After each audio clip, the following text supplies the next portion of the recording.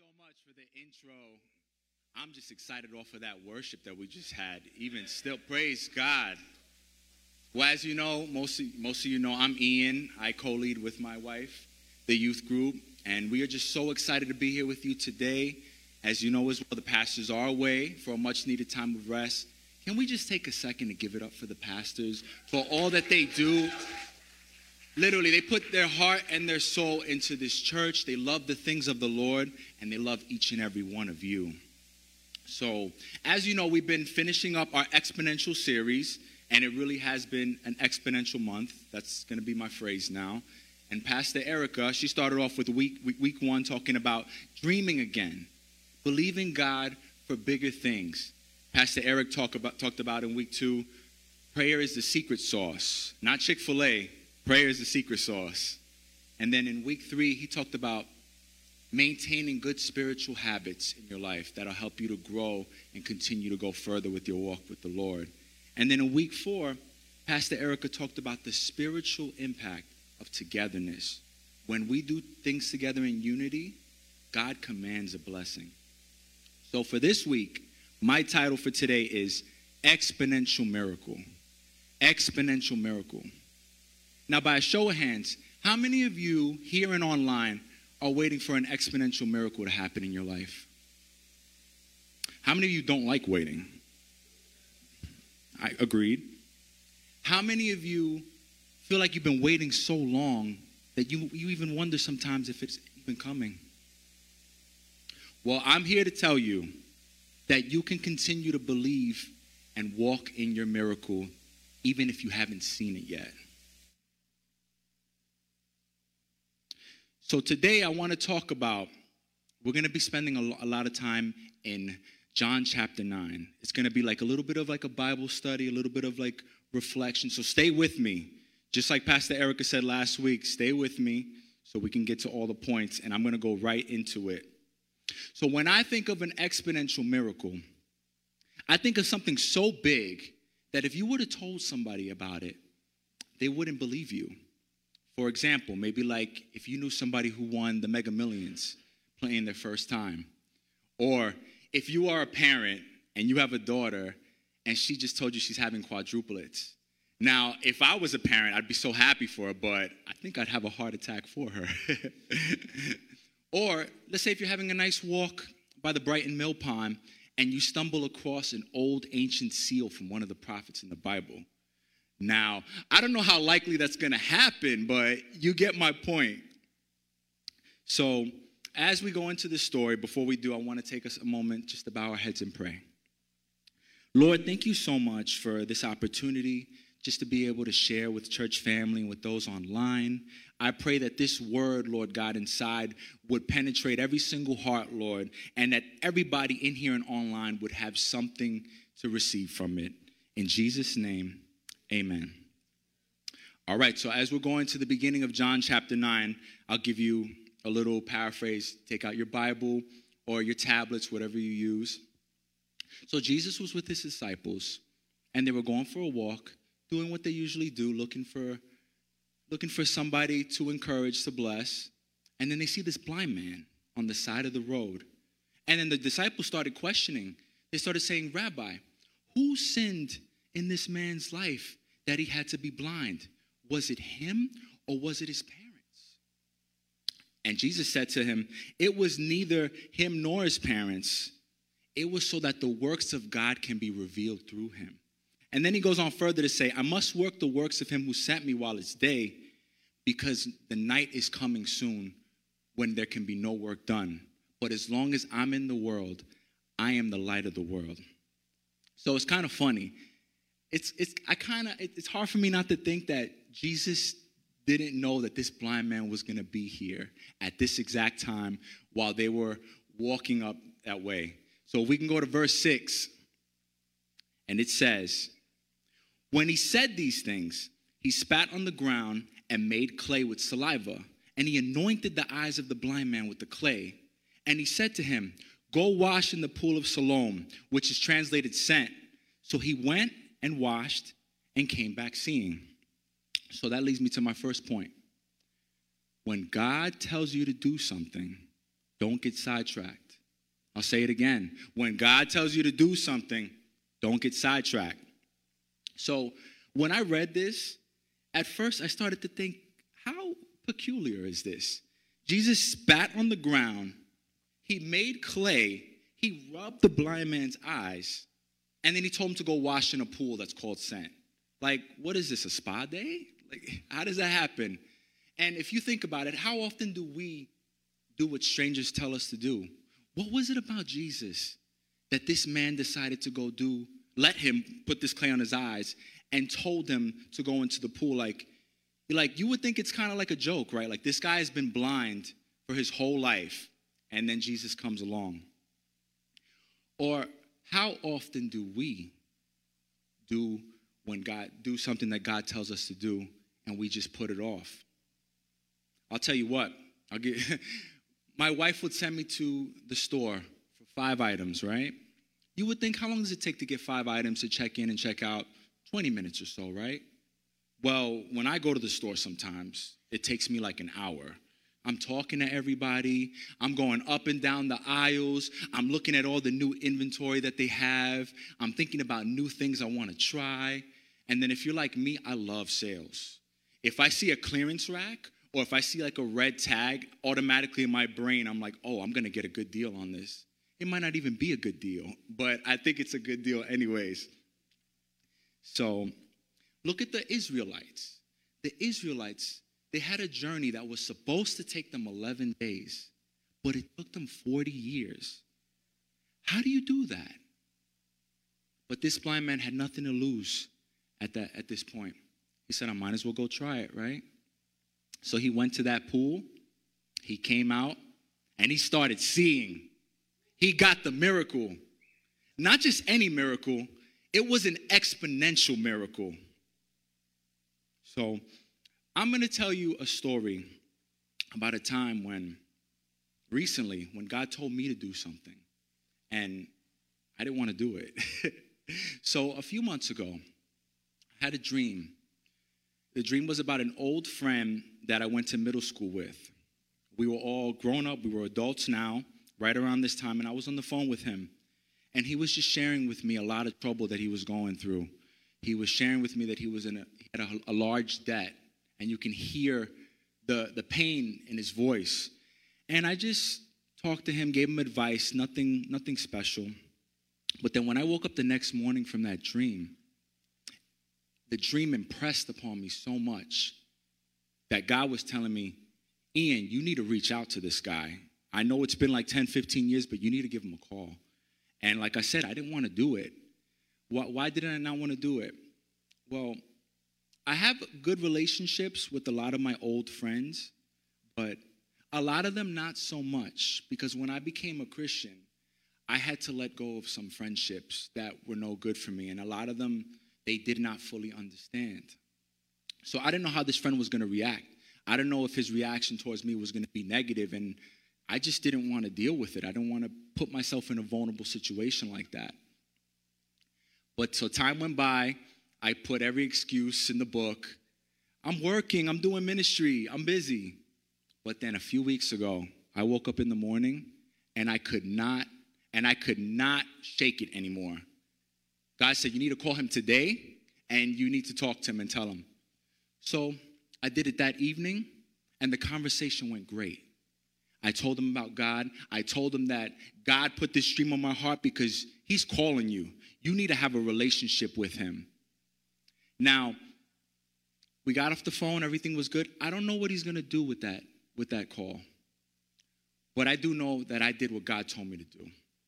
So I encourage you, is there something in your life that God is telling you to do? Maybe it's to reach out to an old friend or a family member. Or husbands, if you're here, maybe it's time to clean out that garage that your wife has been telling you to for months. Whatever it is, don't put it off. Amen? So after the blind man started being able to see, he started going into town. He started telling everybody. And everybody that saw him, they were like, wait a minute, aren't you the guy on the side of the road? No, that just looks like him. They couldn't believe it. So what did they do? They brought him to the Pharisees. The Pharisees were like the religious leaders of the day. And that leads me to my next point. Believe even when others doubt. Believe even when others doubt. So when the Pharisees saw this man who could not see, and now he can see, they questioned the miracle that happened. They didn't believe it. They were fighting against themselves. Like, oh, this Jesus, he's a sinner. How could he do that? But if he was not a sinner, how would he be able to open up the eyes of this blind man? You would think that the Pharisees would have been so happy for this man who was blind his whole life, and now he was able to see, but they couldn't even accept it just because of the fact that Jesus did it. And why do they not like Jesus so much? So here, I want to give you guys a quick paragraph of who the Pharisees were. So here at Alive, we just finished reading a book called Empowering Leadership. And here's one of the paragraphs of what it says about the Pharisees. The scribes and the Pharisees of the first century were people of position, and because of that, they had power. They occupied roles that allowed them to establish the spiritual climate and set the religious agenda of the nation. They were in positions of authority. Jesus, on the other hand, had no official position in Israel. He was called rabbi, which means teacher, only because he had a following. His authority came from who he was as a person. Remember, the vast majority of the people had no idea he was the second person in the Trinity, but they could tell that he had power. He had authority. So, as you can see, these Pharisees thought they were it. Everybody came to them for any spiritual matter. And they were looking for a Messiah too. But they expected this lavish-looking Messiah. They expected one that would come from like a royalty and that be well-dressed and that was a warrior. They didn't expect this Messiah to be Jesus who was born in a stable. They couldn't even see the miracle that he did because it was beneath them. And on top of that, his followers were fishermen. Fishermen were like on the lower end of the totem pole back in the day. They expected him to have an entourage. So then what did they do? They started calling the parents. They said, bring in the parents because we don't believe that this guy really can see from Jesus. So then once they spoke to the parents, they asked them, is this your son? Was he born blind? If so, how can he now see? His parents replied, we know this is our son and that he was born blind, but we don't know how he can see or who healed him. Ask him. He's old enough to speak for himself. So look at that. They just started charging at the parents. Is this your son? Was he born blind?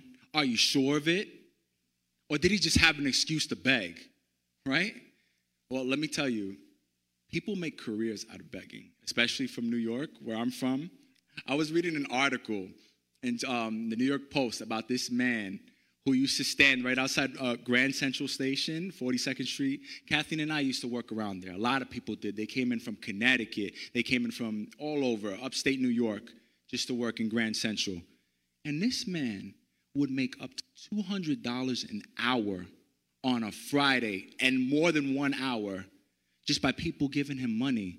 He literally stood on the corner as a beggar. He had a cute little dog named Rizzo, a little pooch that everybody just loved. Sounds like a pretty good side hustle, doesn't it? So I also read, going back to the parents, I read in a commentary that these parents were poor and they were scared. And that's exactly what the Pharisees were banking on, because they knew that anybody who accepted this Jesus would be casted out of the synagogue. And the synagogue back in that time was everybody's life. That's where everybody gathered together. That's where everybody met old-time friends. They made connections, business connections. They interacted with one another. Imagine if they would have been casted out of the synagogue. They would have lost those connections that they had. And they were poor, so they needed those connections going into the market so that they can get better prices. You had to be really gutsy in order to basically say that this man was Jesus. So what did they do? They passed the buck on to their child. They said, he's old enough. Ask him. So they could take the pressure off of themselves and put it onto the child. But this young man was bold. He didn't care who they were or what they represented. He knew that he just received a miracle, an exponential miracle. There was nothing that they can say in his mind that can make him doubt what just happened. He was now a believer. So for the next verse, the next few verses, it says, so for the second time, they called in the man who had been blind and told them, God should get the glory for this, because we know that this man, Jesus, is a sinner. I don't know whether he's a sinner or not, the man replied. But I know this, I was blind and now I can see. But what did he do, they asked. How did he heal you? Look, the man exclaimed, I told you once. Didn't you listen? Why, do you want to hear it again? Do you want to become his disciples too? Then they cursed him and said, you are his disciple, but we're Moses' disciples. We know God spoke to Moses, but we don't even know where the man comes from. He didn't even want to argue with them. Again, that's what they wanted to do. They wanted to keep arguing. You know why? Because they wanted him to trip up his story. They wanted him to doubt the fact that he could have possibly received the miracle from Jesus. So look what he says after this. I love this. In verse 30, he says, why, that's very strange, the man replied. He healed my eyes, and yet you don't know where he comes from. We know that God doesn't listen to sinners, but he's ready to hear those who worship him and do his will. Ever since the world began, no one has ever been able to open the eyes of someone born blind. If this man were not from God, he couldn't have done it. Wow. Mic drop. Message is over. We can all go home now. Did you hear what he just said? He said, how strange is it that you, of all people, the Pharisees, with your knowledge and your intellect, and as much as you study the word, can't even believe that this is the Son of God. Isn't the fact that I was once blind, but now I can see, even convince you? But at that point, they had not even wanted to bother with him anymore. They were so infuriated by his bold claims that they cut him off. They casted him out of the synagogue. So when I read this story, it kind of reminds me of even our own life, even being a believer. People you know, they're not going to get it. They're not going to understand what you believe. They're going to think you're ridiculous for believing what you believe. But I tell you what, you keep believing. You keep praising him. You keep worshiping him, and you keep praying for your friends and your family members, and watch that exponential miracle come to pass. So that, Jesus actually healed a lot of people who was blind and now they could see. I'm going to give you one more quick example in Matthew 9:27-29, really quick. After Jesus left the girl's home, 2 blind men followed along behind him, shouting, Son of David, have mercy on us. They went right into the house where he was staying, and Jesus asked them, do you believe that I can make you see? Yes, Lord, they told him, we do. Then he touched their eyes and said, because of your faith, it will happen. What's the key word in there? Do you believe that I can make you see? So if God can do this in these 3 blind men's lives, how much more can he do in your life if you would simply believe? Now, I know we just spent 21 days praying and fasting, and I'm sure that you guys got a lot of insight and revelation from God, and he spoke a lot of things to you. But I want to recap everything that we just spoke about in these last couple of points. Before I get to the third point, just want to remind you. First point was, when God tells you to do something, do not get sidetracked. Second point is, believe even when others doubt. So how do we continue to walk in this miracle? How do we continue to believe God for the miracle? My third point is continuing in the miracle. Continuing in the miracle. So again, this blind man didn't care that he was no longer welcome in the synagogue. He can now see. His life was forever changed. He is now a believer. Everybody who sees him, he's going to be a testimony. Everybody in the marketplace, they're going to be like, wow, look at you. That's amazing. So why would we want to stop what God just did these last 21 days and limit what he has for us or for you right down the line? First thing that we can do to continue in the miracle, Joshua 1:8 says, keep this book of the law always on your lips. Meditate on it day and night, so that you may be careful to do everything written in it. Then you will be prosperous and successful. Let the word be your focus. Meditate on the word. Sit on it, and then you're going to start to love it. It's going to start to change your mind. You're not going to think the same way. You're going to start to apply what you see in the word. You're going to start to have joy and peace more than others do. Next scripture says, John 15:5, yes, I am the vine, you are the branches. Those who remain in me and I in them will produce much fruit. From apart from me, you can do nothing. So as you stay connected to the vine, it'll be impossible to miss him. He's going to be everywhere that you go. You just continue to draw and feed from him spiritually. When you're stressed out, you pray. You look for God. When you're anxious, you pray. You look for God. You're going to start to gain authority. People, so much so that people that know you, they might not say anything, but they're going to say, you know what? So-and-so is different. Something about them. And that's simply because you've just been spending time with God. So as we want to continue the work that God is doing, we don't want to get lazy with our spiritual walk. You want God to continue to move in your heart. You don't want to do this thing for 21 days and then you go right back to living your same old ways. I'll give you an example. I'll be honest. So I know Pastor Eric is not here today, but I think he'd be very disappointed in me if I didn't talk about food. Amen?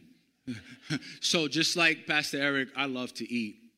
And when we do fasts like this, there have been times, especially Daniel fast, where you can only have fruits and vegetables and certain foods you can't eat.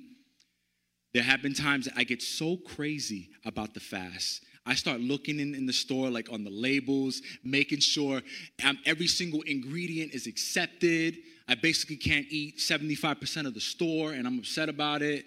But then when the fast is over, I start eating everything in sight that I was thinking about those past few days. I don't recommend you do that. When you break your fast, you want to do it slowly so that your body can catch up to it. Amen? Also, I might go to the gym, for example. I'll go to the gym, and I'll work out so hard, like I'm back in college. I'll start hurting, I'll start sweating, and then I'll go home to freshen up, and I'll open up the fridge. And I'll see a cheesecake, and I'll say, thank you, Lord. So I don't recommend you do that either. What's the point of working out, right? So Proverbs 12:24 says, the hand of the diligent will rule, while the slothful will be put to forced labor. The hand of the diligent will rule. Those who work hard, those who stay disciplined, those are going to be the ones that are going to get the increases at work. Those are going to be the ones that are going to get the manager positions. Those are going to be the ones that open up their own businesses. Those who complain about working and being disciplined, those are the ones that are going to be forced to do work that they don't like to do. Craig Groeschel had an awesome quote. He said, successful people do continually what others do occasionally. So what am I saying with this? Continue to make it a habit of praying and reading and seeking the Lord. And you'll continue to see the promises that he has for you come to pass. Now, you might be here, you might be saying, Ian, but I did pray and I did fast, and I didn't see a miracle. I didn't see much, to be honest. Does that mean that it's not on its way? Does that mean that it's not on its way? Does that mean that God is not continually working? You know, a lot of people in the Bible, they had to wait a long time. I'll give you an example. Sarah and Abraham. God told Sarah and Abraham in Genesis that they were going to have a child. And they were older. And they didn't believe it. Actually, Sarah, she laughed. And God said, but Sarah, why did you laugh? And she was so embarrassed. She said, but God, I didn't laugh. He said, no, you did laugh. So then they ended up having a child named Isaac, and Isaac's name is Laughter, which is kind of funny. So then Isaac grew up, and he wanted to get married, and he had to wait 14 years for him to have his wife, Rebecca, and he had to work for her father for those 14 years. And then not only that, take it a step further, after they got married, Rebecca was unable to have children. So it says in Genesis 25:21 that Isaac pleaded with the Lord on behalf of his wife because she was unable to have children. The Lord answered Isaac's prayer, and Rebecca became pregnant with twins. How long did they have to wait for that miracle to happen? 20 years. So those of you that are waiting, every day that you do not give up, every day that you choose to press in, even if it's hard, you are closer to your pool moment, just like the blind man. You are closer to that miracle coming to pass. Now, I'm not going to lie to you. Submitting to Jesus is costly. That means you're going to have to give up certain things, you might, or certain old character ways. Now, I'm not saying for you to throw out that new LED smart TV that you got for Christmas. I'm not saying that. I'm talking about the things that have you, that have your heart. Maybe it is TV. Maybe it's unforgiveness. Maybe it's pride.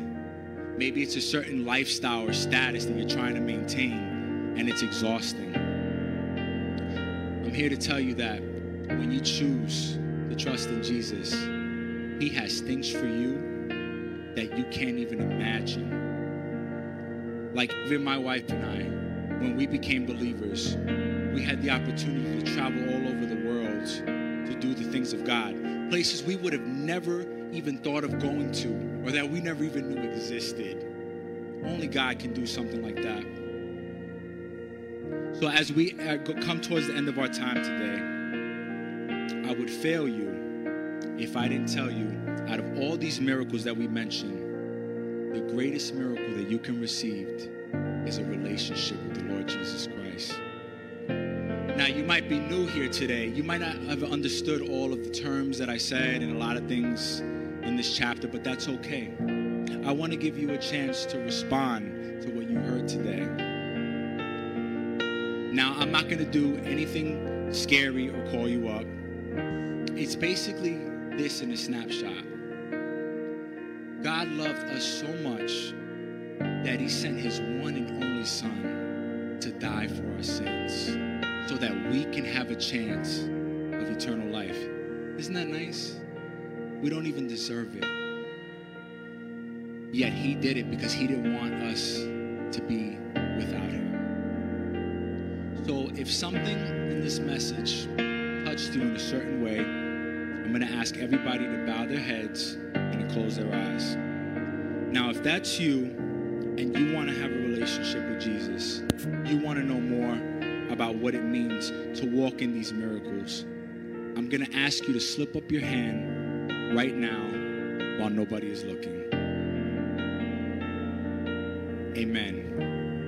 I see that hand. Now, if we can all say a short prayer, repeat after me.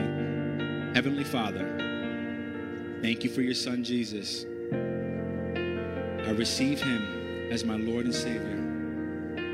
Jesus, come into my heart, change my life, and help me live a life that's pleasing to you. Amen. Amen. Can we give God a round of applause today? Amen. Now we're going to Thanks for listening to this week's podcast. To further connect with us at Alive, visit us at alivefamily.church. And remember, people matter and Jesus is alive.